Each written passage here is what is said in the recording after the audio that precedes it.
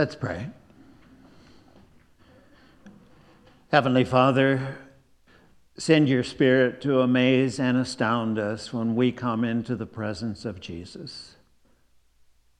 And when his presence comes to us, we ask in his name, amen. There are several lists of the most influential people in world history. I recently saw one, the 5 most important people in history in Time magazine. And they mentioned people like, Alexander the Great, Caesar Augustus, Buddha, Muhammad. They even mentioned Thomas Jefferson and Abraham Lincoln. But you know what? All of these lists, whether it's 3 people or 5 people or 10 people, always include Jesus. Usually he's number 1 or number 2. Now, amongst this list of the most influential people in the history of the world, Jesus is unique. There's something different about him because he's the only one who claims to be God. And most people who claim to be God are nutso. And they're immediately ruled out as being influential or significant in world history. C.S. Lewis, in a wonderful book called Mere Christianity, in the chapter entitled The Shocking Alternative, at the end of the chapter, this is what he says. He says, I'm trying to prevent people from saying what they often say. I am ready to accept Jesus as a great moral teacher. I'm just not ready to accept him as God. Lewis goes on, a man who says the things that Jesus says about himself, he can't be a great moral teacher. Jesus will say things like, I and the Father are one. Whoever has seen me has seen the Father. And Lewis says, people who say such things are either a lunatic on the level of a man who claims he's a poached egg, or they're the devil of hell. You decide. You choose which one you agree with. Was Jesus and is Jesus the Son of God? Or is he a madman or something worse?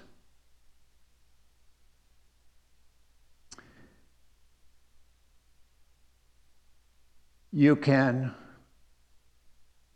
dismiss him as a fool. You can spit on him and kill him as a demon. Or you can fall down and call him God and Lord. He says, I'm tired of this patronizing nonsense that Jesus is a great moral teacher. Jesus did not give us that option. He did not intend to. When I read that quote from Mere Christianity many years ago, it just all of a sudden a light bulb came on. And I thought, the church is more than a sanctified Rotary Club. The church is more than just a bunch of good people getting together for their weekly obligation to attend worship. The church is really centered on and focused on Jesus Christ and who we say he is. And this will determine everything about your life. You cannot go a single day without determining whether Jesus' claims are true or not. The second quote you have in your bulletins is from a Scottish preacher, theologian, John Deacon, but his nickname was Rabbi Deacon. He was a good teacher. He died in 1870, and he said, either Jesus deceived people or himself was self-deceived, demonic, or he is divine. You look at how Jesus has influenced people throughout the centuries, and you notice something pretty amazing. Jesus' words, his actions, his cross, his resurrection have warmed hearts and transformed lives more than we can count. And what about the disciples who knew him best, who were with him 24/7 for 3 years? If Jesus was a lunatic, demon-possessed, or a prophet teacher, why were they willing not only to live for him, but to die for him? So, of course, Rabbi Duncan intends you to come to the conclusion that he's divine. I want to talk a little bit more about he's a good man, he's a prophet. He's a moral teacher. And the reason I want to talk about that a bit more is because when we say that Jesus gives us an example to follow and that he is a great teacher of morality, you know what we've done? We've basically lumped Christianity with all other world religions because the leaders, the teachers, the prophets in every religion say, this is the way to God. Do this. Follow this.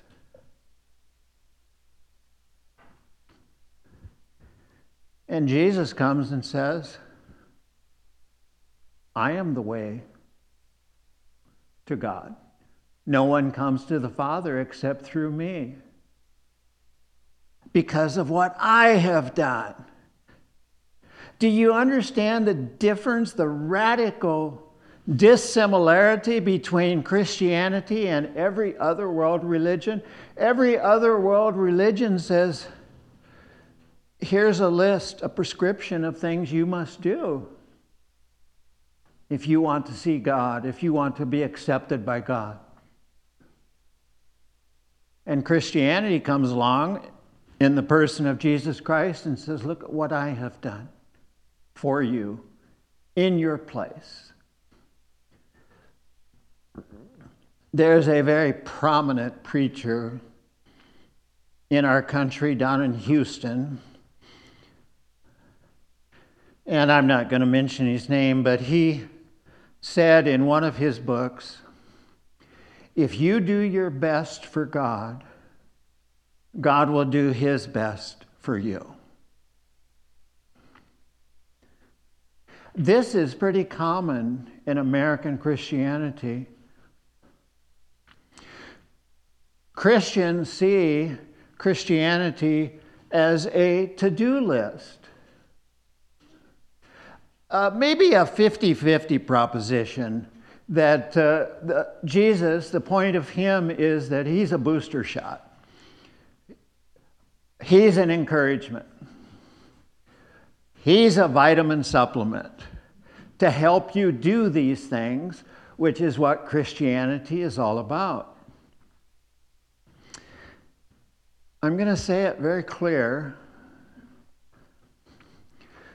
If your Christian faith is about you being a good person, following Jesus' example, and thinking that because of what you do, God accepts you and values you and loves you,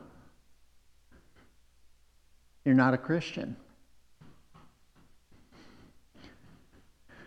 Christianity is what Jesus has done. His death, his resurrection. As Luther says in the second article, he has redeemed me, purchased and won me, not with gold or silver, but with his holy precious blood, innocent suffering and death, that I may be his own and live under him in his kingdom. He has freed you from the guilt and shame and repeated occurrence of sin in your life. He has freed you from the fear of death. He has freed you. Don't you love the word shenanigans? From the shenanigans of Satan. You're no longer a pawn, controlled because you are so deathly afraid of death. And you're trying to find life, your best life now. The next person mentioned in the message outline is P.T. Forsyth. He died in 1920. Again, a Scottish preacher. His first name is Peter, if you like that better. Now, why did I choose two Scottish preachers? Both of them went to the University of Aberdeen. And little known fact, my third daughter went to the University of Aberdeen for a year, so I'm kind of fond of that institution. But Peter Forsyth, the quote is a little bit difficult. You've got it in your service folder, but let me give it to you in Dan speak. If Jesus is not God, how can God satisfy our heart's desire? If this guy, who by his own claim says he is God, if he really is not, where are we going to look for God? I mean, here's somebody who is courageous but compassionate,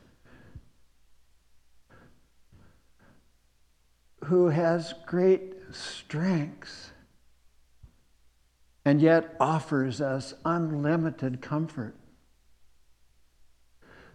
who in his own right can defeat death, but not for himself, for us.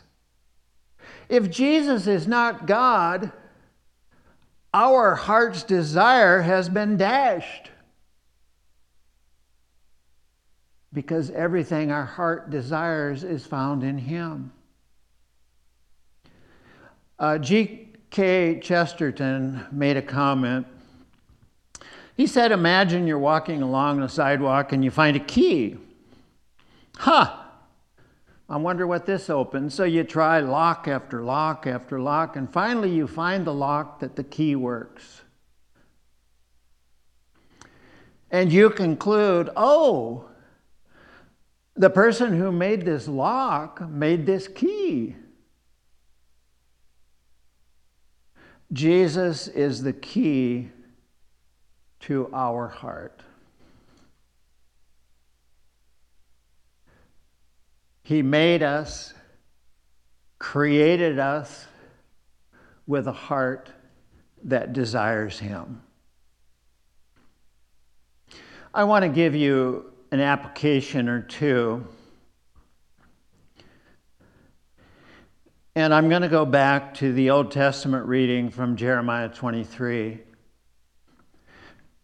Our deepest, most heartfelt human need is to feel accepted and valued, loved and forgiven, to be given significance and worth. Jesus Christ, his name is the Lord our righteousness. Righteousness is a fancy Bible word for worth, significance, value, acceptance, forgiveness, love. And if you're honest with yourself and you look in the mirror, you realize every day that's what you need. Desperately. Above everything else. You want someone to love you and value you, to make your life significant, to give it meaning and purpose. And that's what it means when Jeremiah, speaking through the Lord, says, His name is the Lord our righteousness. If you were going to go to the righteousness market and they offered you great wealth or popularity or power or prestige or pleasure or even religion, piety, and they said, these things will make you feel right. How long does that last? Until you got to go back to the store and try again. But in Christ, you have eternal significance. You have everlasting worth. You have unlimited forgiveness. You have unconditional love.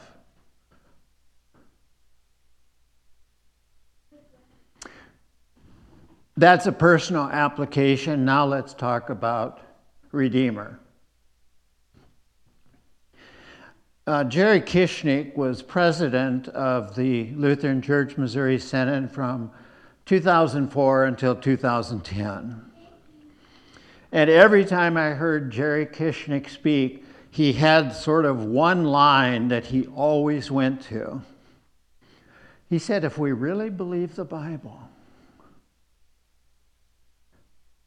if we really believe that Jesus is the only way to the Father and to life now and forever, why aren't we sharing it?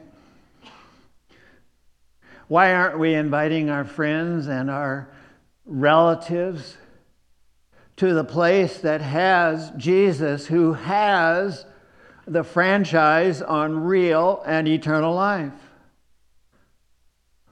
If we truly believe what the Bible says, why won't we move heaven and earth so that people in our neighborhoods, our community, our state, our country, our world know who Jesus is and what He has done for us? And I know people think I'm a little bit wild. And by people, I mean my brother pastors.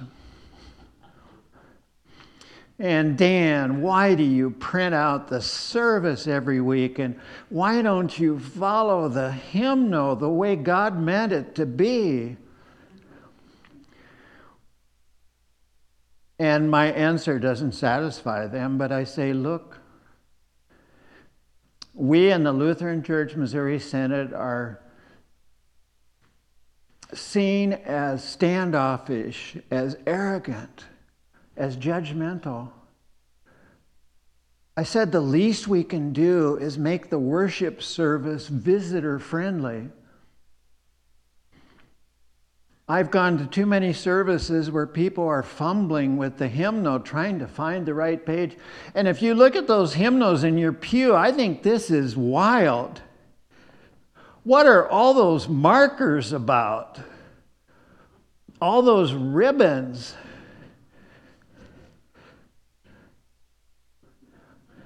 It's so you can come to church 15 minutes early and mark all the places you're going to have to go.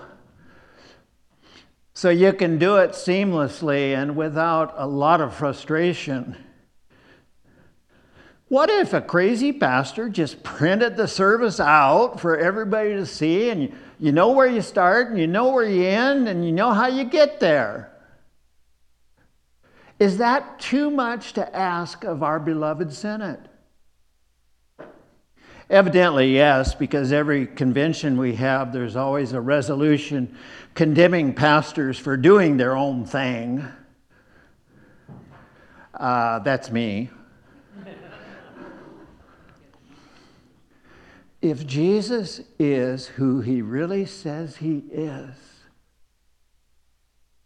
that determines and directs everything in our lives and in this church. Let's pray. Heavenly Father, send your Spirit to convince us that Jesus is the Son of God, the one who came from heaven to earth to die the death we should have died, even though he had lived the life we should have lived. May we always look to his cross, to his open tomb, and experience the wonder, the joy, the rest, the excitement, the exhilaration, the electric sensation of knowing that he did that for us, that we might have present and eternal righteousness. We ask in Jesus' name. Amen.